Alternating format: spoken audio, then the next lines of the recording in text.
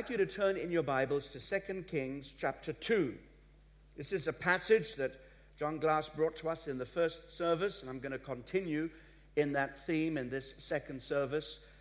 It's the story of how God anointed Elisha, who was the disciple of Elijah. And today, being Father's Day, we will see how this father-son relationship in the Spirit was a key to Elijah's life and to his successor and to Elisha's ministry as he was anointed following the withdrawal of Elijah. So we're going to read from verse 7 right to the end of verse 15. 50 men from the company of the prophets went and stood at a distance, facing the place where Elijah and Elisha had stopped the Jordan. Elijah took his cloak, rolled it up, and struck the water with it. The water divided to the right and to the left, and the two of them crossed over on dry ground. When they had crossed, Elijah said to Elisha, "Tell me, what can I do for you before I'm taken from you?" "Let me inherit a double portion of your spirit," Elisha replied. "You've asked a difficult thing," Elijah said. "Yet if you see me when I'm taken up from you, it will be yours. Otherwise it will not." As they were walking along and talking together, suddenly a chariot of fire and horses of fire appeared and separated the two of them, and Elijah went up to heaven in a whirlwind. Elisha saw this and cried out, my father, the chariots and the horsemen of Israel." And Elijah saw him no more. Then he took hold of his garment and tore it in two. Elisha then picked up Elijah's cloak that had fallen from him and went back and stood on the bank of the Jordan. He took the cloak that had fallen from Elijah and struck the water with it. "Where now is the Lord, the God of Elijah?" he asked. When he struck the water, it divided to the right and to the left, and he crossed over. The company of the prophets from Jericho who were watching said, "The spirit of Elijah is resting on Elisha." Clothed with power from on high. This story tells us a great deal about how God's power and God's anointing operates in our lives. And it centers on this transference of prophetic calling from one generation to the next generation. Elijah was a man singularly used by God, did things under prophetic anointing that had never been done before, raising from the dead, great signs and wonders and miracles. A man who was called by God to confront the big spiritual issues of the day. And in those days, even in our days, we need men and women who will rise up with strong prophetic anointing, who will be able to confront the real issues that are facing us in our generation. In that generation, the people of Israel had turned their back upon the Lord, the God of Israel. They were following other gods at every level, governmentally, politically, and religiously. There was an implementation of a false religion following false standards, and there was no longer a heart after God. And you remember that Elijah on Mount Carmel had called down fire from heaven to demonstrate that the Lord, the God of Israel, he is the true God and he is the living God. And we as the people of God in our generation have exactly that same mandate from heaven. We are called as his people to demonstrate that Jesus Christ is Lord.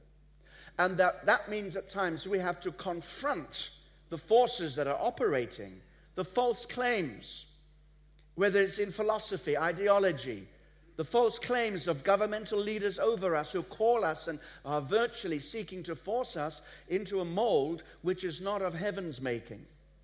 And the Bible makes it absolutely clear that we as the people of God must stand strong in any generation to give not just a verbal witness and testimony, but an anointed presentation of who God really is. The Lord, He is the true and the living God. Oh yes, people are very entitled to make their own claims towards truth as to how we should live, towards morality, what they consider should be, what is right and wrong. But as believers in the Word of God, we are anchored in the Scriptures and we are anointed and empowered by the Holy Spirit. Now, this story is the story of a father and a son. Not so much a physical father and son. Elisha was not the physical son of Elijah the prophet, but he was one of his followers.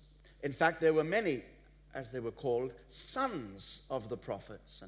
And each and every one of these in the school of the prophets were kind of in some kind of training, looking for how they could move into the ministry that God had given to them. And the mentoring program that was taking place was headed up by Elijah the prophet. And one of the things that we've sought to establish in this church is a structure, a mentoring structure, in which every single person has the opportunity to be mentored in the ministry. It's not just about teaching you how you can follow Jesus Christ as a good, loyal church member, but as how you can also rise up to fulfill your ministry. And so some of the things that are going to be said this morning are directly applicable to you in your situation. Now, I want to pick this up first of all, and that is that Elijah said to Elisha, "You want the double portion of my spirit. You want the double portion blessing." Many people say, well, this means that Elisha was going to be given the ability to be twice as successful, twice as powerful, and do twice as much as the prophet Elijah. Now, some people can even go through the Bible, I've done it myself, and proved that Elisha did twice as much as Elijah. But that is not the heart of this message. The double portion inheritance was given to the firstborn son. Did you notice that in ancient Israel? The firstborn son received a double portion of the inheritance. In fact, received twice as much as any of the other sons. And what Elisha was saying was, I'm following you closely, but I want you to acknowledge that I am your firstborn. I am the person closest to you, and that I have served you, and I've been with you, and I want that inheritance as your firstborn son in the spirit. That's why when Elijah was taken up, Elisha didn't just stand up and say, hallelujah, the old man's gone, and now it's my turn. Hallelujah, now I get to stand in the pulpit. Now they're going to put my name in magazines. Now I'm going to be the senior minister. Now I'm going to be the head of the denomination. Now I'm going to be the head of this movement. I'm going to be the number one guy. It was not about seeking promotion in the eyes of men and women. When he cried out, when he saw Elijah taken away, his words were, my father, my father. He was bereft in spirit because there was a spiritual connection between Elisha and Elijah. Elisha was not just the servant of Elijah. Of course, he poured water on the hands of Elijah. Yes, he was carrying his bags. I'm sure he did the check-in at the airport. I'm sure he was carrying the bags. I'm sure he did all those kind of things. But it was not just about serving the man of God. There was a connection, a God-given connection. And that God-given connection is at the heart of church life. Let me give some moments on this. It's at the heart of church life, and it's the secret of flowing in your power and anointing as a child of God, as a son of God, and as a daughter of God. Let me put it to you this way. People who are part of churches these days, I don't know who you are. Maybe you consider Kensington Temple your church. And the doors are open. We don't get you to sign a membership form on the way in. We don't check your name on our register. Have you paid your tithes for a month? If you haven't, then you've got to sit at the back, only half a portion of blessing for you. We don't measure the blessing we pour into your life by your commitment to us as individuals. We just share God's word, we minister powerfully, and anybody can come and be blessed. But that is not what church life is all about. At the heart of church life is a spiritual connection. The Bible says that God takes people and places them in his body, the body of Christ, as he wills. It is a spiritual connection. That's why you are here and you are not at a church on the other side of town. One of the things I discover in London is that people have a smorgasbord approach to spirituality. Kind of menu. Oh, in this restaurant, here we are, London. So what's on at KT this morning? Oh, yes, what's on at HTB? Who's speaking? And people actually call them and say, who's speaking this morning? As if this was a restaurant and you just choose your own menu. That is not spiritual connection. You see, I have a body today. I hope you noticed that. And I've come in my body today, and my body has many members. And each and every member in my body is connected to my body. Now, who put that body together? Biologically, we can speak about it. But this is an act of God's creation. Are you looking upon it this morning? You ought to be much more impressed than you are. You're looking at an act of God's creation. And so are you. You're an act of God's creation. God has put us together physically. Amen? Whatever the biological processes, this is God. We are creations of God. The Bible says he knit us together in our mother's womb. Amen. How much more then is the body of Christ the act of God's supernatural creation? People say, well, yes, there is one body, one church. Jesus is the head. Yes, I know that all God's people all over the world are connected in the Spirit and are part of the one body of the universal church of Jesus Christ, and he is the head. But that body is at this stage a totally impractical body. It will only really come together when we're in heaven. And the whole company of God's people, those who have already passed on and gone to be with Christ, those who are not yet born again, at the end of it all, we will be gathered into one great company, one great body of Christ in heaven. And it's a wonderful concept. And it means that we are at one with every single believer, every single brother and sister, whatever denomination or abomination they belong to. If they love Jesus, amen, if they love Jesus and if they're true believers, it doesn't matter what their color or shape of their denomination. And we belong to the Elim denomination. We're not saying that we're the only body of Christ around. Of course not. So we are joined together, one in spirit, with all true believers in heaven and on earth, actually. But how does the body of Christ operate on this earth? It operates as the universal body of Christ manifests in local expressions of the body of Christ. And these local expressions of the body of Christ are God ordained. God sets you into the body of Christ for two reasons. There to be blessed and there to be a blessing to others. And it's a spiritual connection. Now, that doesn't always have to be a big burning revelation. Sometimes people are, well, I'm in London. This is my nearest church. I'm happy here. I am going to be connected here. Now, that can be just as much of God as somebody who says, I had a dream, had a vision in the night. In fact, somebody who is a member of our church actually had a physical appearance of Christ soon after he became a Christian from a Muslim background, and he had no idea what was happening. Jesus was sitting on his bed. He says, as clear as you and I can see each other, he saw Jesus. I've never had an experience like that. I don't understand it, but I accept the validity of this testimony. And the man said, who was Jesus, said, go on the website, look up Kensington Temple, and go and join that church. Because when you get to that church, I will connect you to the leader of that church, and you will be discipled by him. I'm paraphrasing those words, but it was something like that. And when that man came into the church service, I was up on the platform and I saw him, and the Spirit said, call that man and go and speak to him after the service. And I said, I don't know why, but I feel like I want to talk to you. He never said anything about this until months later, but I connected with him, he connected with the church, and this is how God works. Now that is extraordinary, supernatural, amen? But it doesn't have to be like that for every single person. But you need to know that it's the Spirit who has connected you. You are one with what God is doing in this place, and you are part of this body. And if you are not part of this body, it's to be like cutting my finger off and putting it on one side and seeing how useful my little finger is. Amen? Amen? Now, you can transfer, and there are reasons why people move from one place to another for good, godly reasons. But I want to say the definition of church in the 21st century is not the place I used to go to.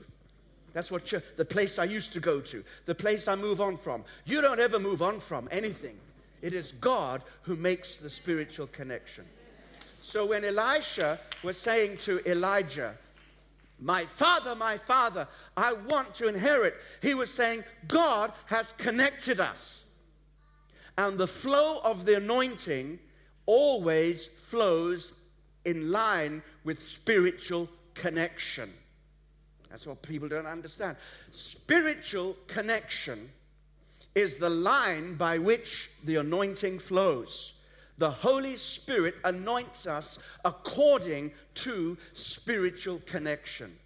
The Bible says that Jesus is the Christ. The anointed head is in connection with his body. And like the oil of anointing that was on Aaron's head and flowed right down to the body, so the anointing of God flows to his body through the headship of the local church and those who are spiritually connected. So if you need power in your life, get connected. That's what this is all about. It was essentially relational. I had lunch this week with Richard Roberts. Does anybody know who Richard Roberts is? Who does not know who who knows who Richard Roberts is? Okay, very, very few. He's Oral Roberts' son. Oral Roberts, the great healing evangelist, pioneer of the 20th century. A man who lived into his 90s. Oral Roberts was the president of Oral Roberts University, moved on from that ministry, and then continued to work with Oral Roberts Evangelistic Association. And he said to me, he's so happy because he feels released from all of the burdens of institutionalism and running and directing a massive university. And now he's just ready to carry on and work for Jesus and to pick up where his father left off. Very, very happy. A few months before, listen to this story. A few months before Oral Roberts died, it was Thanksgiving, and he said to the family and said to Richard, his son, Richard, you are going to inherit the blessing and the anointing of my life and ministry. Amen? Okay, you got that? Now he said, I'm going to pass on to a bit of it now, but you will not get the rest of it until I go, provided you are there when I pass on. And he said, by the way, next January, in your crusade that you're going to have in Kenya, you will see double the amount of people attending than the largest crusade I ever had. And so Richard said, I know what my dad's saying. My dad is saying he's going home to be with Jesus shortly. Along comes January, of course, and the anointing was amazing, and instead of the 100,000, which is the largest number according to Richard that his father had at a single crusade, there were 200,000. But something had happened in the meantime.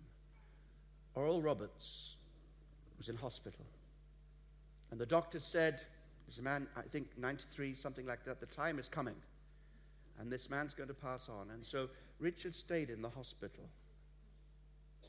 and as he was waiting, in the presence of his father with life just beginning to slip away from him. And two angels came into the room. Big, massive, glorious angels. Stooped down over the body of Oral Roberts and, as it were, scooped his spirit out of that body. And Richard Roberts saw a mantle, a cloak, come down, and he picked it up. And he said, Colin, I can't tell you the way the anointing has exploded in my ministry since then. Now, there's a story, and you know, you can make whatever you want of the theology of that.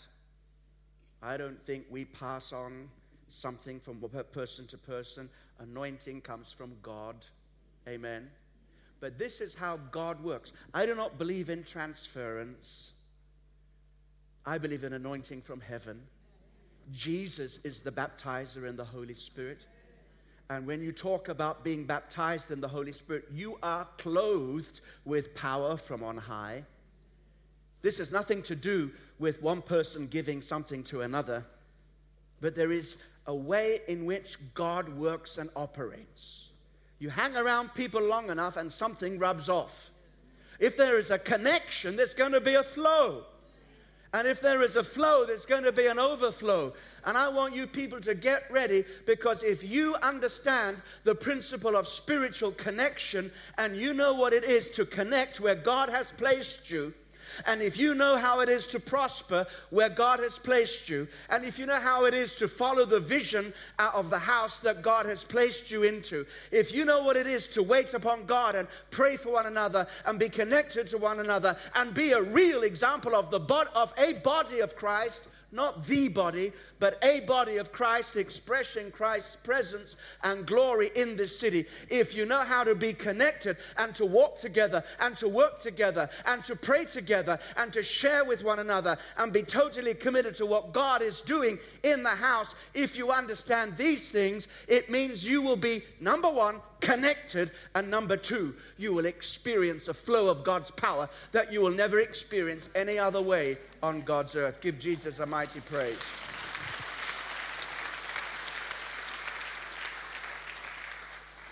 That's why Elijah was very clear. If you see me go, it was not about being morbid. And if you read the passage, Elijah did everything possible to shake this young man off.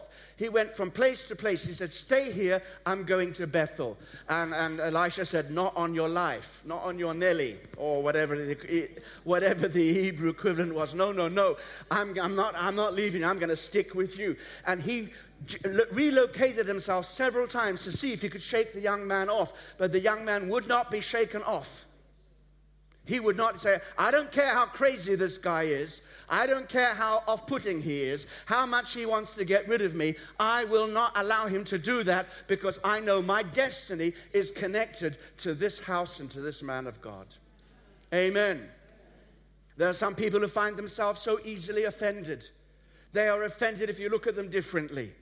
They're offended because your mind's on something else and you walk past them in the street or whatever. They're offended in so many different ways. It is time to put down offense and pick up the mantle of God. You cannot carry the anointing of God while you're carrying offense. Drop offense. It's too expensive. It'll cost you everything. But understand where God has connected you. One day I'll tell you the inside story from my heart of how I came to be connected to this house. Won't do it now because time is gone. I chose to tell you the other story rather than that one. There's plenty of times for more stories. But I know exactly what I'm talking about. Connection is important, and connection is related to geographic location. You need to be where I am. I was speaking to my primary leaders this week. Are you okay with this? My message isn't very structured because I wasn't I didn't have a plan to preach today, but so at least it gives me opportunity just to share from my heart. But is it making sense? Is it flowing? Okay.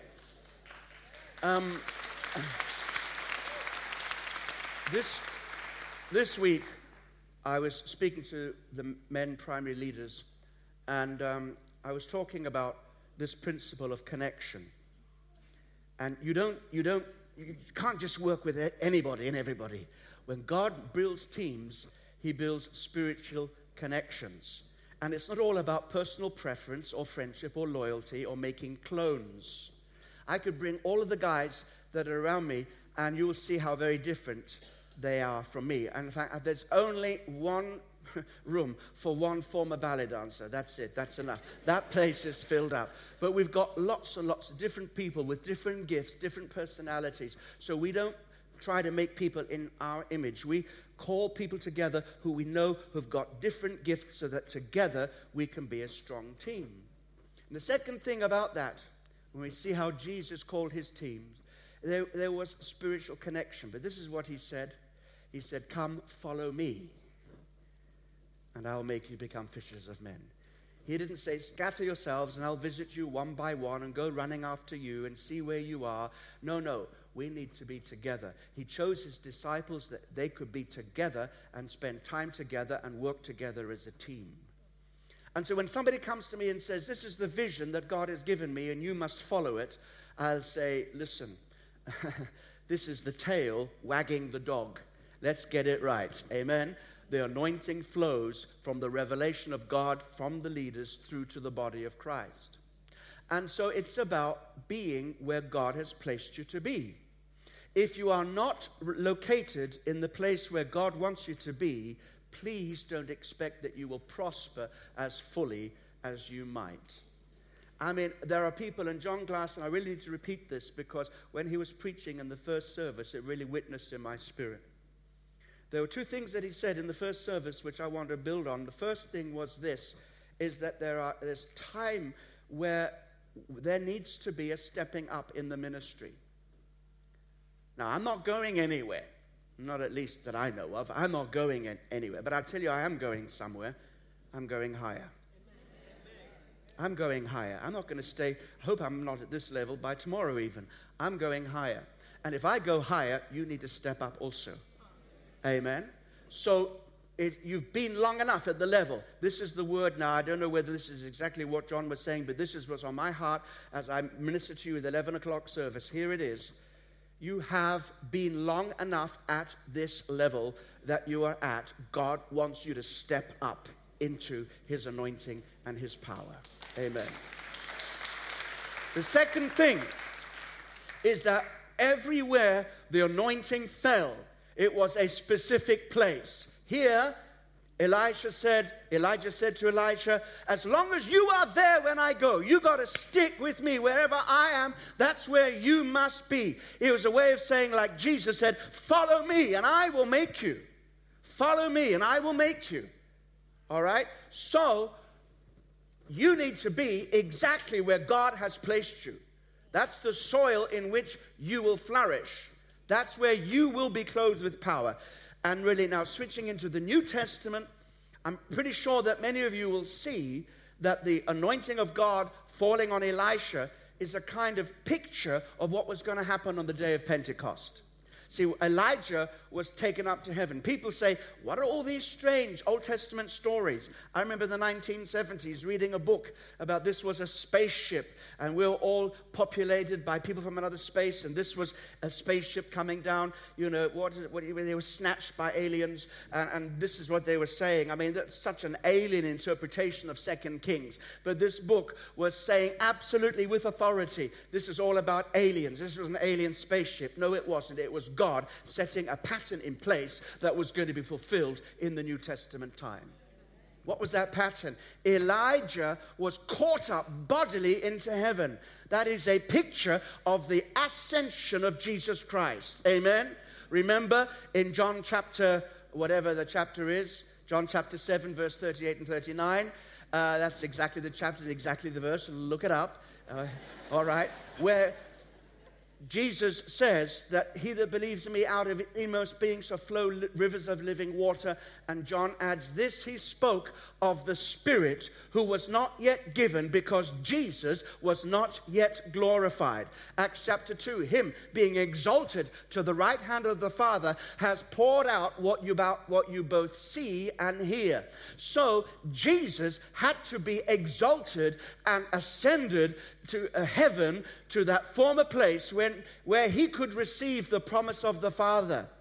Remember, Jesus said, if I don't go away, then the Holy Spirit will not come. But if I go away, I will promise I will send him, just as my Father has promised. So when Jesus was raised from the dead and finally he was exalted to heaven, that was the very moment in which he could receive the promise of the Father, that he might pass on that promise to us, which is the glorious anointing and fullness of the Holy Spirit, called in Acts chapter 2, being baptized with the Holy Spirit.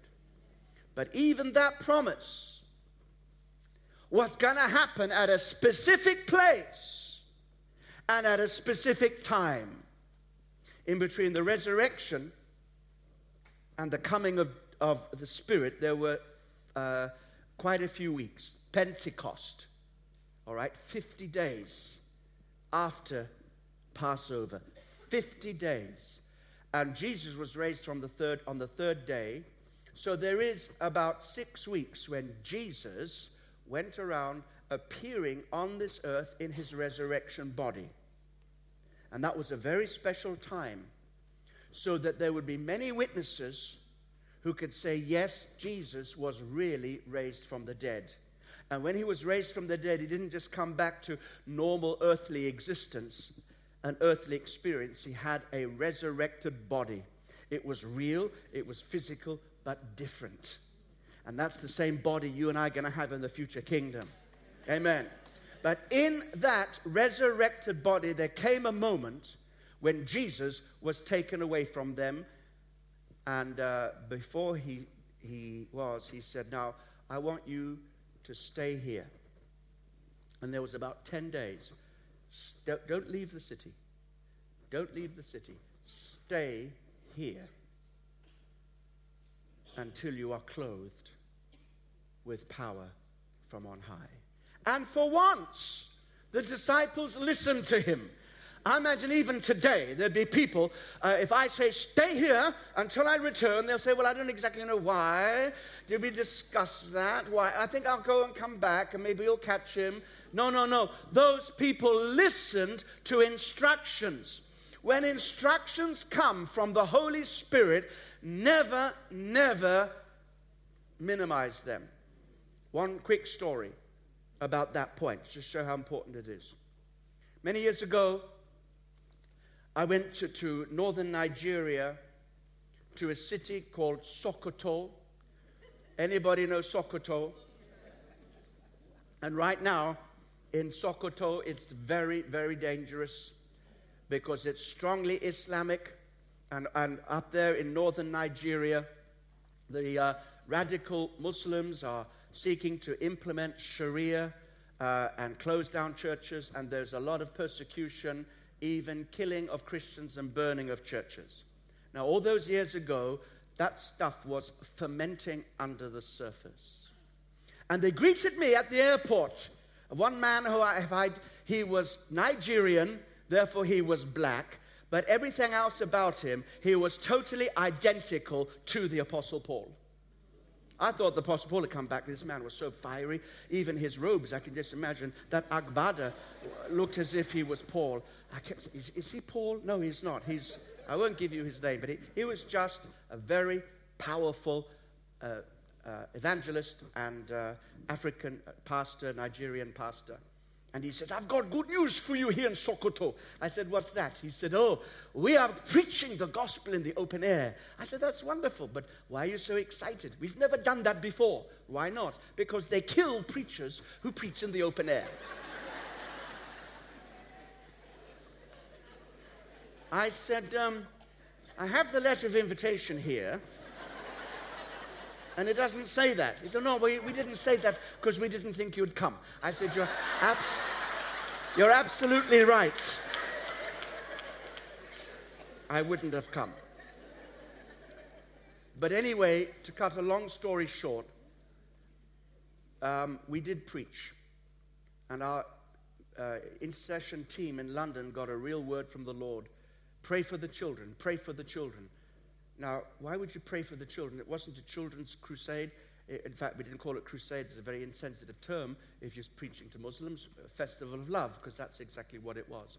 Preaching the gospel said, pray for the children. Pray for the Lord. Pray for the children. Work on the hearts of the children. What had happened was the authorities had bribed children to go to this place and start a riot, and they would bring in the police, and they were going to go in with all guns blazing, whatever that means. You know, they were really, and there would have been fatalities.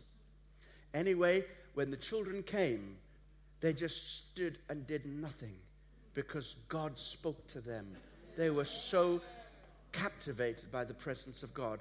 And here am I preaching, blissfully unaware of all of this stuff, just knowing I had to be very careful and do what exactly the Holy Spirit told me. And that second night, so many people came to Christ. There were so many signs and wonders and miracles, and nearly everybody who came to Christ the second night were people who were former Muslims, and they recognized the authority and the power of Jesus Christ. I'll tell you, Muslims are being saved daily by the thousands all over this world. Amen. Then they came to me and said, brother, we need to get you out of town because they're going to come and kill you, and we have to come in through different routes and go all underground. And I asked the Holy Spirit, and he said, stay where you are. He said, you can't stay where you are. The hotel is owned by a Muslim. You can't stay there. The Holy Spirit says, stay where you are. I'll look after you. I wasn't brave. Believe me. I was just obedient. I stayed where I was. Because right there in that place, He'd promised me to keep me safe. They did try and do something, but it didn't work. Hallelujah. They set a little trap, but it didn't work. Hallelujah. Galaba shakala. That's tongues for hallelujah, glory to God. They did try something, but it didn't work. And we were kept absolutely safe, but because we were where God told us to be. And it's the same thing. Jesus said, stay in Jerusalem until you be clothed with power from on high. Stay where He has placed you. For that's where He will connect you. And that's where God can use you. And His power will flow. Stay where God can use you. And I'm trying to get some eye contact there with these people who are so captivated by what I say. Thank you very much. That's very good. That's what I need. Take it. No, I'm just kidding. Just kidding. I still have John's notes here, and what I want to turn to is just this point, which I think was very, very powerful. He was speaking this morning about heaven responding to a hungry heart, heaven responding to a humble heart, and that's exactly what Richard Taylor said. And then he speaks about Cwmbran. And you need to know about that little place. It's tucked up in Wales, far away, nothing to speak of. In John's notes it says not just working class, but underclass. Nothing there. And they call it the Tin Cathedral. That tells you what it's about. It tells you what it looks like. When God has said, I'm going to meet with you there. If we are hungry and our hearts are humble and we are where God has called us to be, we cannot miss it. Don't you miss it today. How many people know, and it's a real serious question, how many people know with everything within them right now in this building at this time, you are exactly where God wants you to be? Let's see your hand. Should you be somewhere else, do you think? No. We're here by the plan of God. Even if you thought, where shall I go? Oh, I don't know. Yeah. You might think you were here totally of your own accord, but not. God has brought you here today. that you can be connected, reconnected, freshly connected, more powerfully connected with him, whatever your future is. You might step out of this building, you may be a visitor, you may never ever come back into this building, but you are here today for God to do something. Now, this is so sure and so certain that we do not need to make a song and dance about it. I'm not going to sing. I'm not going to dance. I'm going to in a moment invite you to stand. And we're going to ask God to pass on to every single person here from the dimension of his Holy Spirit, from his holy presence, whatever we need. I stepped onto the platform after the 9 o'clock when John Glass had preached, and I felt so strong in the anointing. We continued to minister for a bit, and people were touched. But whatever it is, this is no mistake. This is no mistake. The Holy Spirit is here to meet with you. He is here right now to connect with you. And if you can accept that this moment has been ordained by God in heaven, whoever you are, wherever you're seated under the sound of my voice right now, God will bless you. I think I'm getting a word of knowledge for somebody in the coronet.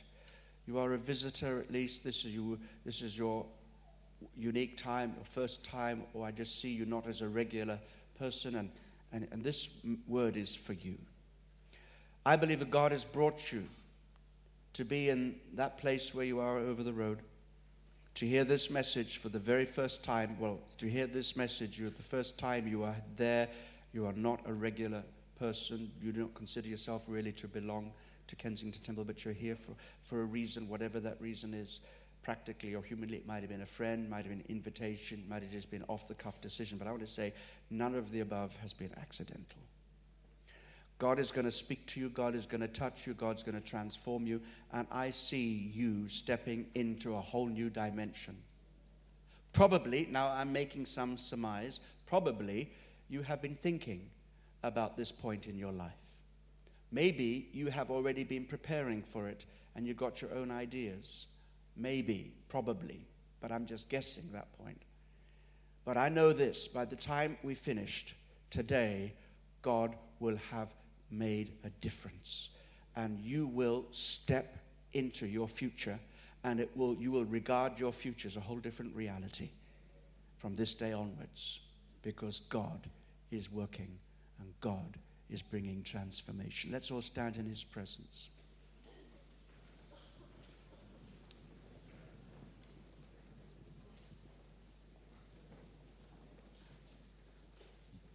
Lift your hands in his presence right now. I'm sure there's been enough that has been said today. Perhaps not as well structured and as normal, but the Holy Spirit has spoken to you nonetheless. Maybe this whole situation today has been engineered by the Holy Spirit. Unusual circumstances, unusual presentation for God to do something unusual in your life. Somebody is being healed in the back of your neck and the spine right down there. I see very specific healing presence. Can I just demonstrate on you exactly what I see? Somebody from right there, very strong healing in that part of your body. I don't know what it is. Could very well be arthritis or some form of spinal condition, but I just see it very, very strong from the middle of the shoulder blades down. Receive your healing right now. I wouldn't be surprised if you were sensing some tingling or some heat or some other bodily sensation right there to show that God is working in that part of your body. Anybody with any form of neck condition, anybody that's ever had a hairline fracture, to any of their vertebrae at any part of the body, although right now I'm focusing on the neck. Anybody that has had ongoing suffering as a result of whiplash, all those kind of neck conditions are occurring to me right now. And I pray that God will touch you right now. Don't despise this. Just make connection. It's very simple. Nobody's trying to be clever. Nobody's trying to show off here. I'm just simply seeking humbly to announce what the Holy Spirit is doing in your body and what the potential is right now for you in your body. Let the Holy Spirit set you free. Father God, release your servants right now. The person in the coronet, Lord, I pray, anoint them with your Holy Spirit. Bring that spiritual connection and realization and make their tomorrows be part of a total different reality by comparison to everything up to this point. Transformation. A complete relocation is taking place from one place to another place in the Spirit. That's what's happening to you, that specific person in the coronet. But for all of us, Lord, we want to step up. We know that our Jesus has already been exalted, that we look to Jesus. We don't look to Elijah. We look to Jesus because Jesus is greater than Elijah. He is not just a prophet. He is the Son of God. He is the risen, glorified Son of God. And He is seated at the right hand of the Father. And He releases His Holy Spirit to us right now. I pray, Father, for the anointing and the flow of the Spirit. Now, I want you to draw from this spiritual anointing, this atmosphere. I'm not going to do it to you. That's just not how it works. Lift up. That's right. You need to ask God what you want. You need to tell God what you need right now. You don't have to leave this place the same. You don't have to do that. Don't have to do that. Add your faith to the moving of the Spirit.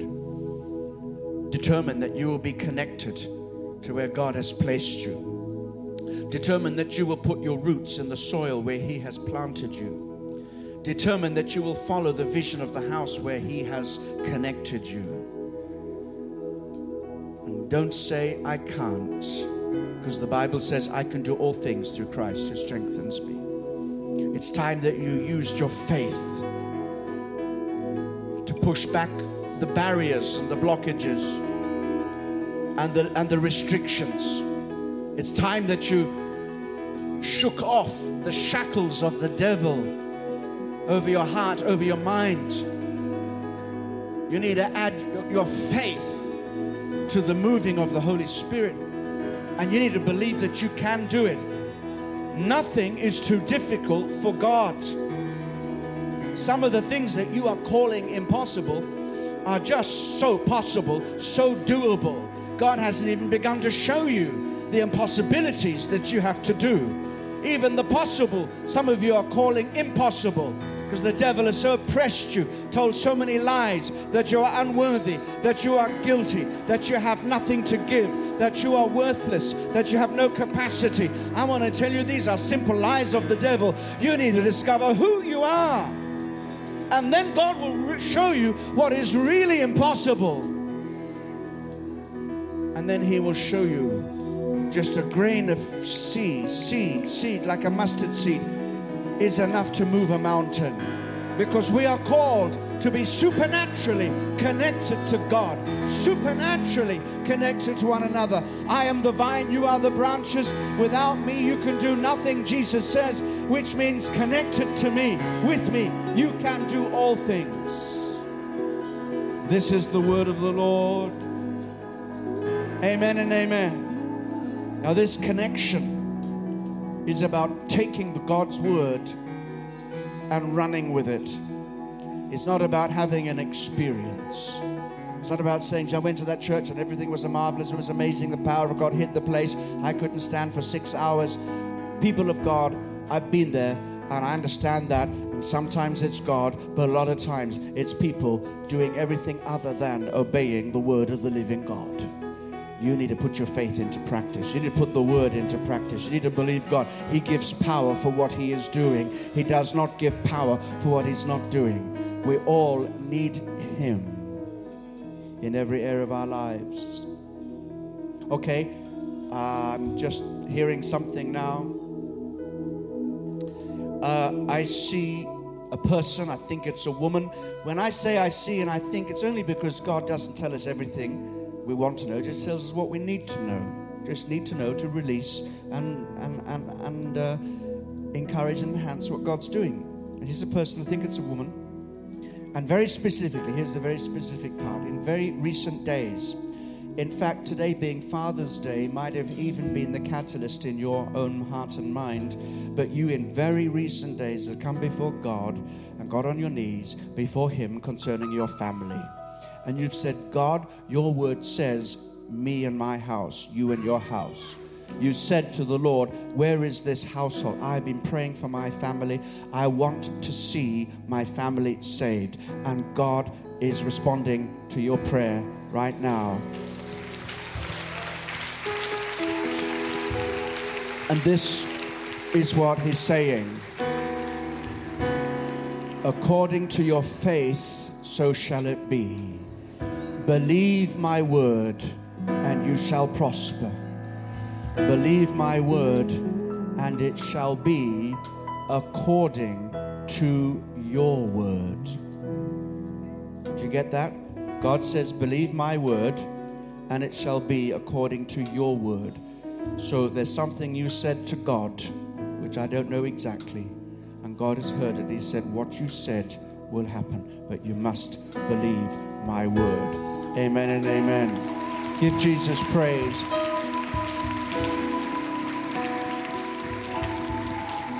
Just before we close, does anybody want to say, I know exactly about that family. I'm the person. Does anybody want to say that today? All right, there's several people, so the word was quite general.